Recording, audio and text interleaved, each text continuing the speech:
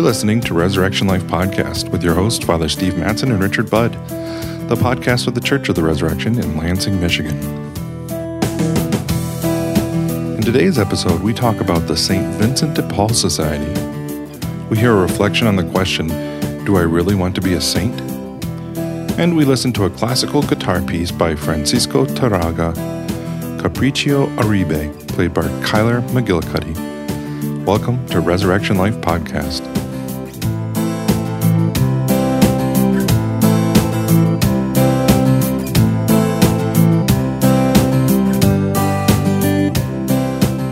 Welcome back to another episode of Resurrection Life Podcast. This is your host, Richard Budd, and with me as always, Father Steve. How you doing, Father?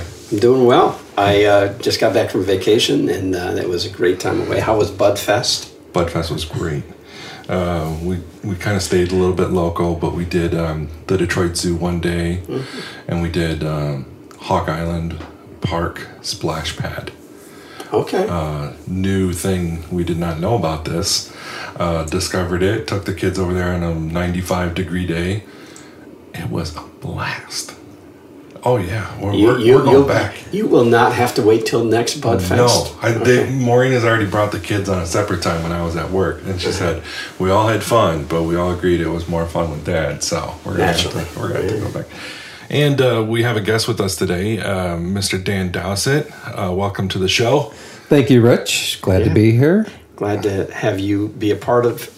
Rich and I were talking probably a month ago, and just thinking that it would be helpful for us to talk about how we are ministering to the poor in our community. And I'm grateful that you've been at the helm at St. Vincent de Paul. I can't remember how many years it's been now. It's going on 3 years now. 3 years, yeah. Well, thank you for that. And we're interested. I think some people in the listening audience may not know what St. Vincent de Paul Society does, and maybe you could just talk a little bit about that. Yeah. And there's a little confusion in our community because of the St. Vincent de Paul Center. The store, Catholic Charities, and Catholic Charities. Oh yeah, Catholic Charities, right? And also the store. So maybe just talk a little bit about St. Vincent de Paul Society. Yeah, sure.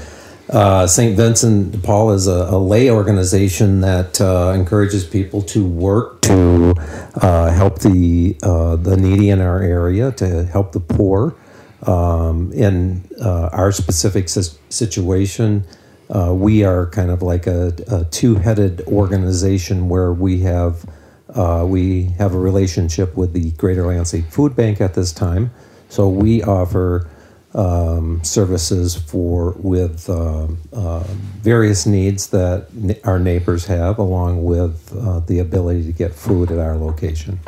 So the St. Vincent de Paul Society, what is this? How did it get formed? What's its role in the church? Can you just give us a little kind of broad history of what this society is? Well, of course, it was formed by St. Vincent de Paul many years ago. And it was with the intention to serve those that were struggling. The organization is universal, and it's broken down by regional areas. There's conferences, which we are. There's a council, which encompasses the diocesan geographical location. We have which is kind of interesting. The first time I experienced the St. Vincent de Paul Society, the local is the conference. Yes, but the larger entity is the council, which is counterintuitive to me. It is indeed. In any case, yeah, I know. It took me a while to get used to that. There's also a regional group, which is a board, a panel that works with numerous conferences, and then the diocese, of course. In this region, in the diocesan region, there are 17 conferences, and so hence the regional helps with groups of the 17 in our area. So it's conference, not council. We have the conference in our parish. Correct. And Is it like a men's fraternity type organization, or is there women involved as well? Like, what is membership kind of made up of? I think generally in the beginning it was primarily men. It has morphed into women being involved. Interestingly, I found some records when we were doing our anniversary here at Resurrection, and I found through the help of Catherine, there was a Catherine Reed, who was working on our history. I found a notebook which included notes from the women of St. Vincent getting together. And at that time, it was extremely active in this parish, and there were about 50 women that got together once a month for a luncheon, and they would discuss how they would help the men work with the poor in the area. Now it's more integrated, where we all work together doing the same jobs, and so we welcome everybody to be part of it. Okay. Just for clarity, what is the relationship between our conference and the St. Vincent de Paul store on the south? So one of the things that we do is we offer vouchers. So we would, if somebody comes in, for instance, and they need furniture, we would write a voucher and we would put a dollar amount on that. And that's where the store comes in. That's where, there's a much bigger role for the council, but our council just happens to be the St. Vincent store located on South Washington.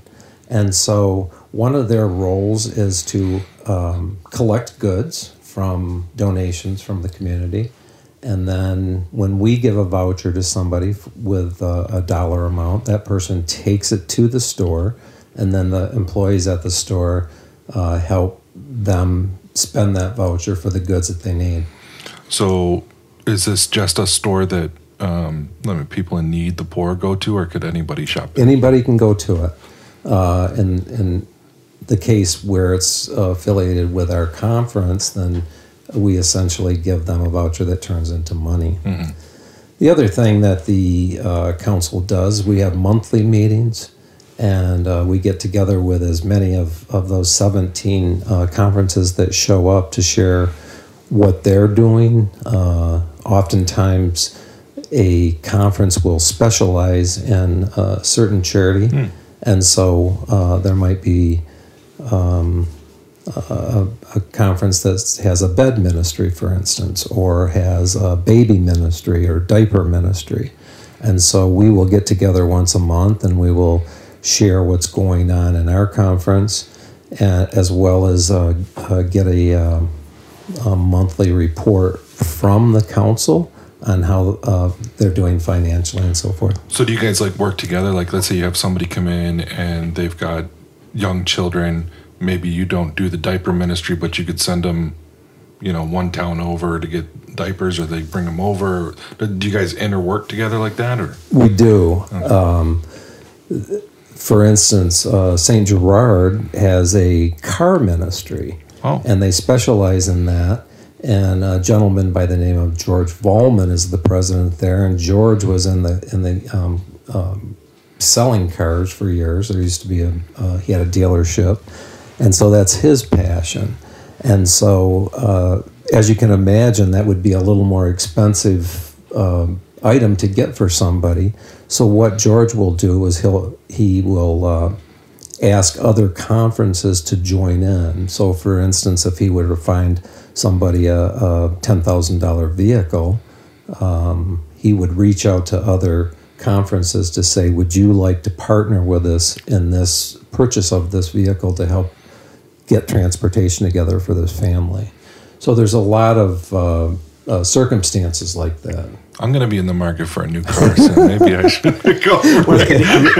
I think one of the things I've loved about St. Vincent de Paul is that you actually get to know the people who are coming in. It isn't just panhandlers, or there's a sense of they have to come and talk to you about their situation. And I don't know how often you do, but I know that there have been visits to homes just to see the living conditions, so that you actually have a little better perspective on how best to help them, because we don't always know what's most helpful to us, right? Right, exactly. So, unfortunately, you do have people that are coming in that may not actually need the help, or they're used to the system, so to speak, so they're working various charitable organizations. So we do, on occasion, we go out to homes. We could use more personnel to help us do that, and that's the ideal situation. I've been out to homes, and oftentimes neighbors are embarrassed by you coming into their home. They have absolutely, you might walk into a situation where they have absolutely nothing. For an example, I went to talk to a gentleman a couple of weeks ago, and he had 2 chairs in his main living area. So if anybody else would have been with us, there would have been, no place to sit. I've heard people sitting on the floor and vetting a person's situation or getting to know what they need. And so in many circumstances, we will have people come to us. Sure. If we have the time and the staff, then we will go to them. But we try to minimize the people who are, quote, working the system, and because you want your resources to go to the people that truly need the help. That's right. Yeah, and I want to just thank the parish community for their generous support of St. Vincent de Paul through the envelopes and their ongoing giving, and the Simply Give program. I don't know if do we have a Simply Give partnership event coming up? Do you know? It'll be a few months from now. That is extremely helpful. And what the Simply Give program allows us to do is purchase food items through a partnership with the Meyer organization. And they're very generous.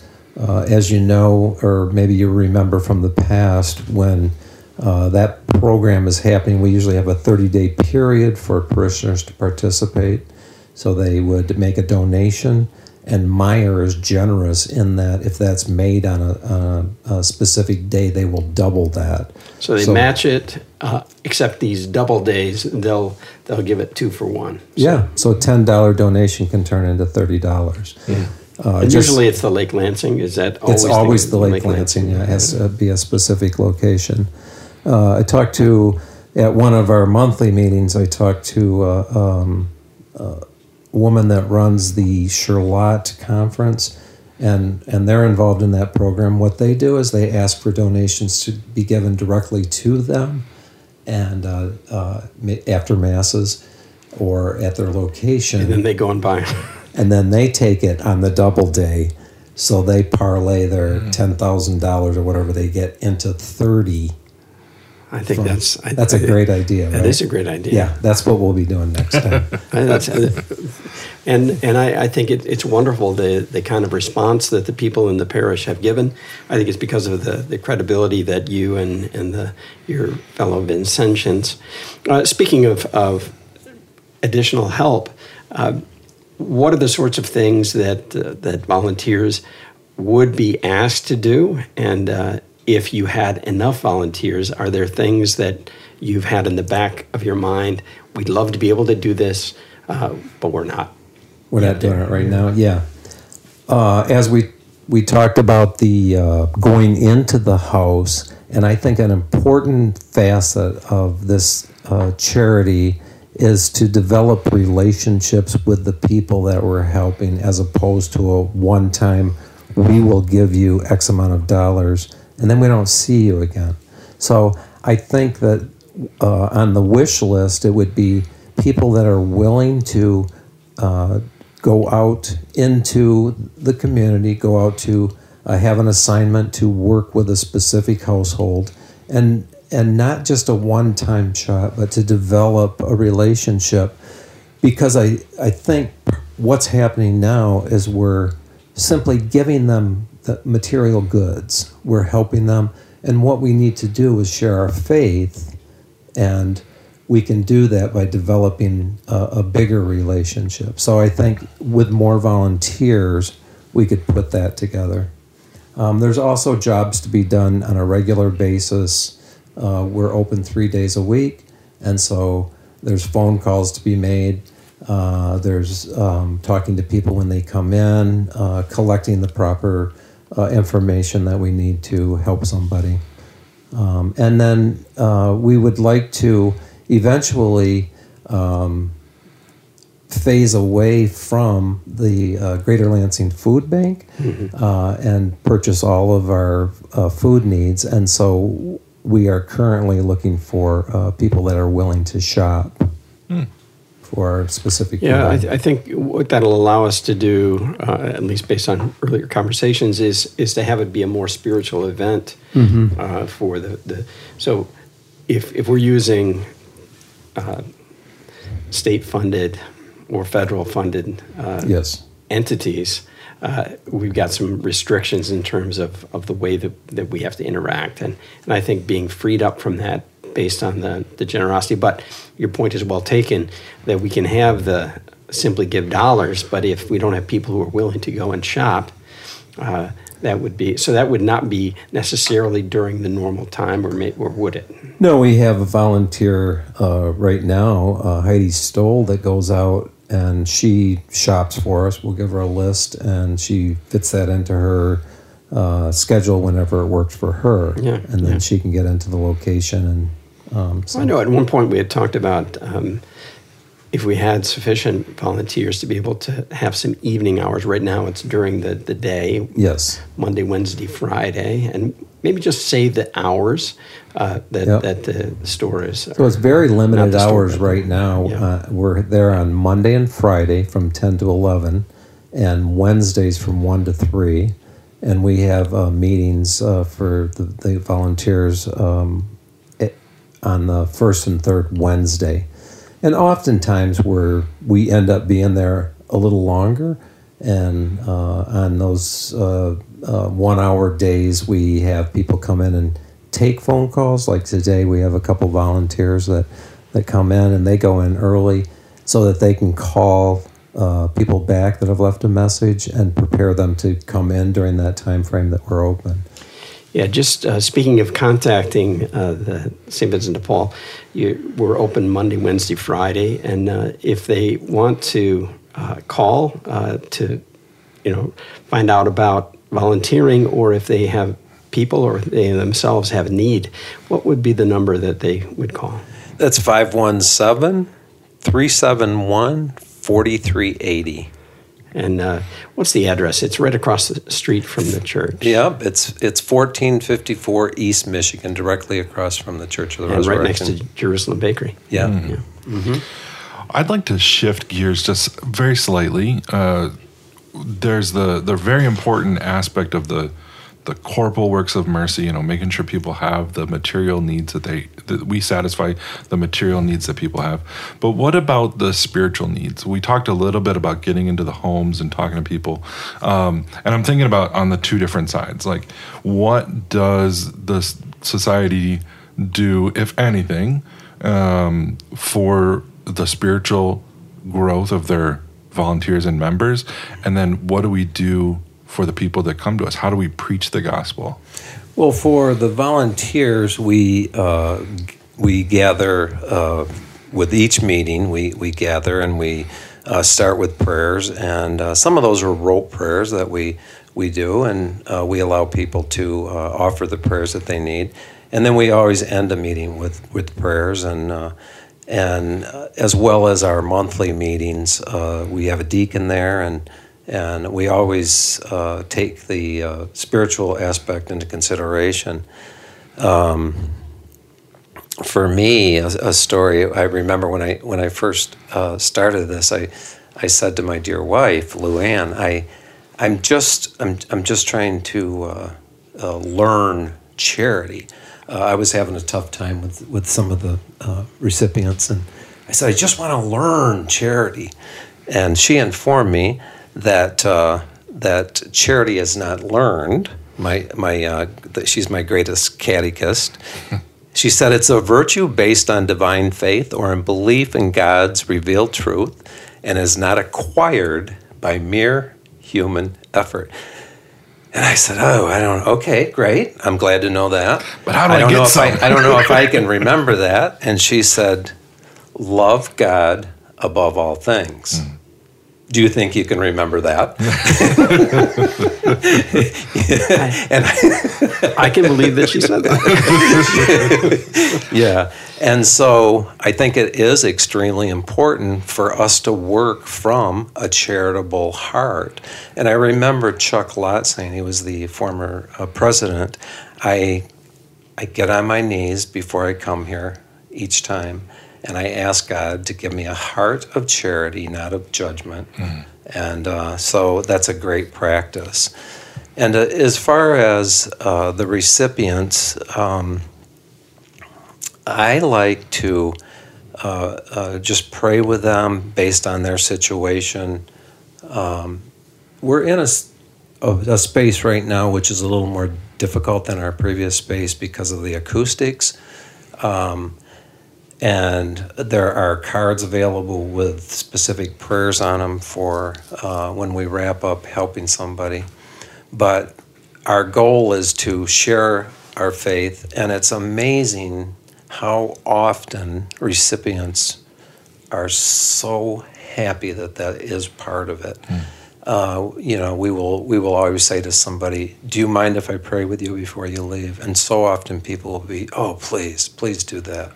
And one of the things I think we want to be able to do, and I think there's been some handing off of people from the St. Vincent de Paul Society to our healing ministry here, just dealing with people at that spiritual level. So that sense that it's not a parish-based ministry, it's a separate organization, mm-hmm. but we are in partnership with you. We support you financially. Volunteers come from the parish.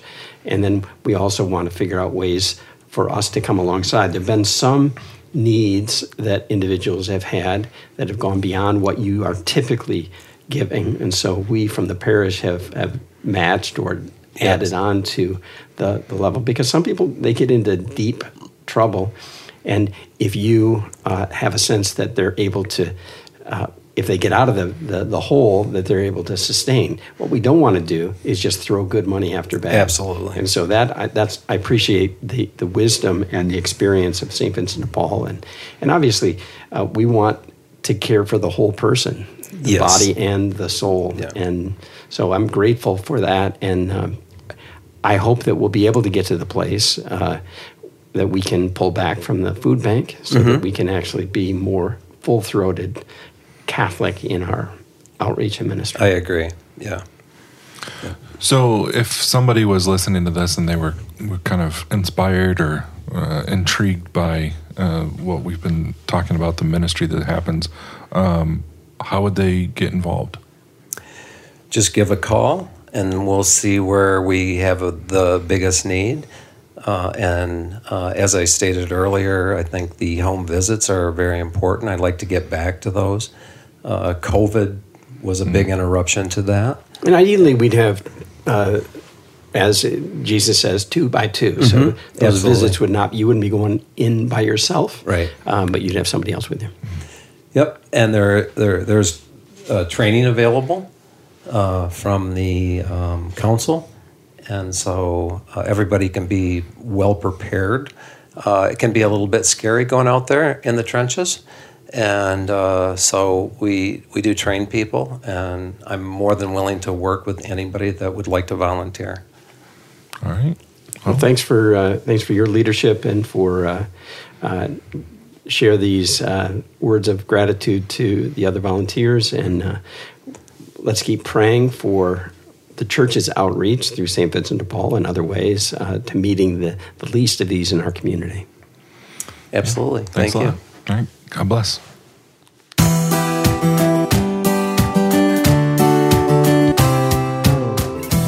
Whether we get into heaven or not depends on how perfect we are. Anyone who is not perfect would not survive in that rarefied atmosphere.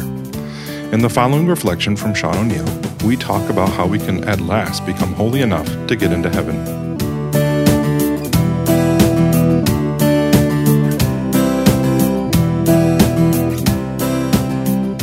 Do I really want to be a saint? If you read the accounts of the lives of the saints and are inspired by them, it can give you a yearning for that kind of sanctity. It can make you wish that you were holy enough to have ecstasies, to work miracles, to bilocate and levitate while praying.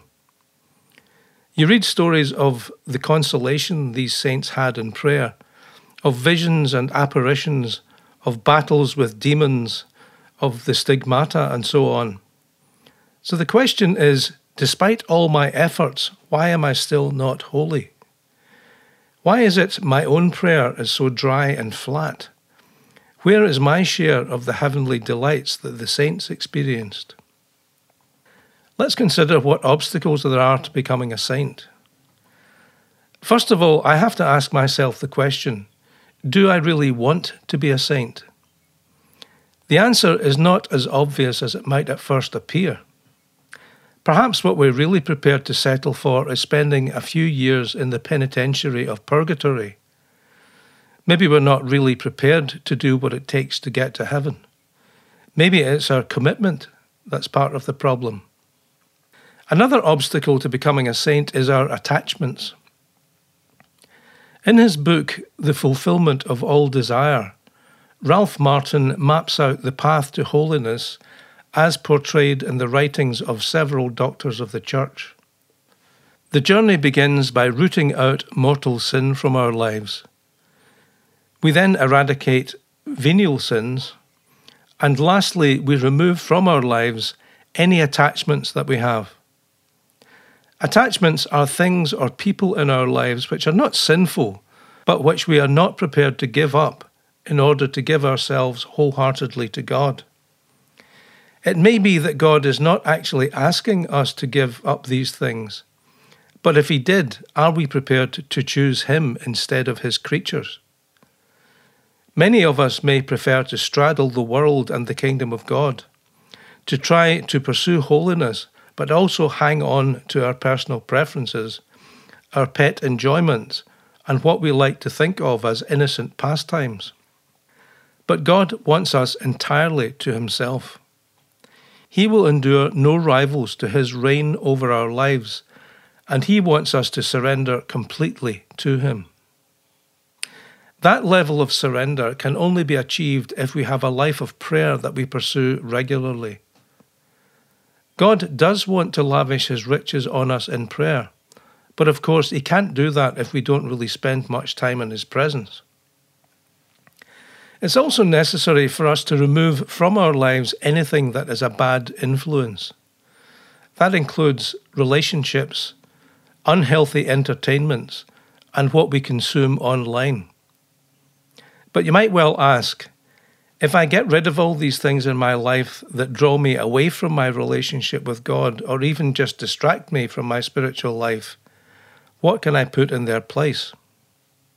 Well, one thing we can do is feed ourselves with what is healthy and what tends to support or enhance our life of faith. That might include reading or watching biographies of the saints, reading books that help us orient our lives to heaven, and studying Scripture. We can also find community with other like-minded Christians, attend Mass as often as we can, and go to confession regularly. All these measures are useful to level the playing field, as it were, but they still don't guarantee holiness. What these steps do is prepare the ground for the Lord to perfect us. There is no amount of effort on our part that will make us saints. It's the work of the Holy Spirit in us that makes us holy. All we can do is cooperate with His action in our lives by trying to surrender to the Lord. One of the ways in which the Lord can heal our damaged psyche and wean us from a life of sin is through suffering. If you read the lives of the saints, it becomes obvious that physical or psychological or emotional suffering seems to be a prerequisite for holiness. But just in case we find the thought of that too daunting, we should remember three things. One is that the Lord will never test us beyond what we can endure. The second is that when we accept the suffering that comes our way as part of the spiritual life, perhaps by offering it up for the salvation of someone else, God can use that to change us and to make us more receptive to His plan for our lives. The third is that God, as we read in Psalm 90, also brings joy to balance our affliction for the years when we knew misfortune. Although the saints suffered much, they also experienced great consolation in their relationship with the Lord. It's in personal prayer that God can touch us. The only thing that can come from God is love. And it's only by spending sufficient time before the Lord that we can allow Him to change us into the man or woman that He wants us to be. There is a story about St. John Vianney, who was a parish priest in a rural parish in France in the early years of the 19th century. Every day when he entered the church building, he noticed an old man sitting there at the back in one of the pews. The old man was there for hours at a time. Eventually, after observing this for many days, the saint approached the old man and asked him what he was doing all day there at the back of the church. The old man replied, "I just sit here looking at him, and he looks at me." And that's exactly what personal prayer is. It's spending time with the Lord and meeting His gaze of love, allowing Him to love you and returning that love to Him. Jesus is not the ogre that the enemy suggests that He is. He loves us. He proved His love for us by dying for us on the cross. St. Ignatius of Loyola tells us that God is constantly trying to break into our lives with love. It's interesting that he uses the word break, because what that implies is that each of us has a hard shell around us that is difficult to crack. And yet the whole purpose for which each of us was created is to find our true fulfillment in God. And the whole point of the journey to sainthood is to do our best to soften and breach the hard shell round us and allow God's love to flood into our souls. It's worth remembering that this is not our homeland. This life that we lead here on earth will one day come to an end. We don't know when that will be. What we do know is that it's inevitable that we will one day pass from this world to another destination. It would be wonderful if, when we died, we went straight to heaven. But the only people who are blessed with that outcome are people who have surrendered everything to God, who have allowed God to flood their lives, who have tried hard to lead a life of heroic virtue, a life of prayer and good works, and most of all, who have offered their wounded lives to God for healing and who have held nothing back, but instead offered everything to the Lord. God is calling us all the time into a deeper and deeper union with Him. It was the reason we were created. It's the goal and purpose of our lives. Let's recommit ourselves to pursuing a life of holiness and allow God to change us, to mold us, to fill us with His divine presence. Let's pray. Lord, I know that I can find fulfillment only in You. I know that I am still holding on to things of the world that are false gods and rivals to Your complete lordship over my life.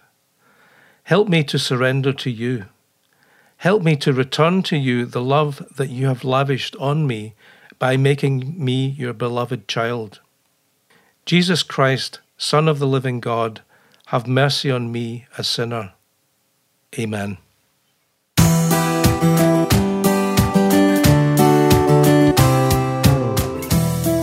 We finish this episode with a classical guitar piece by Francisco Tárrega, Caprichio Arabe, played by Kyler McGillicuddy.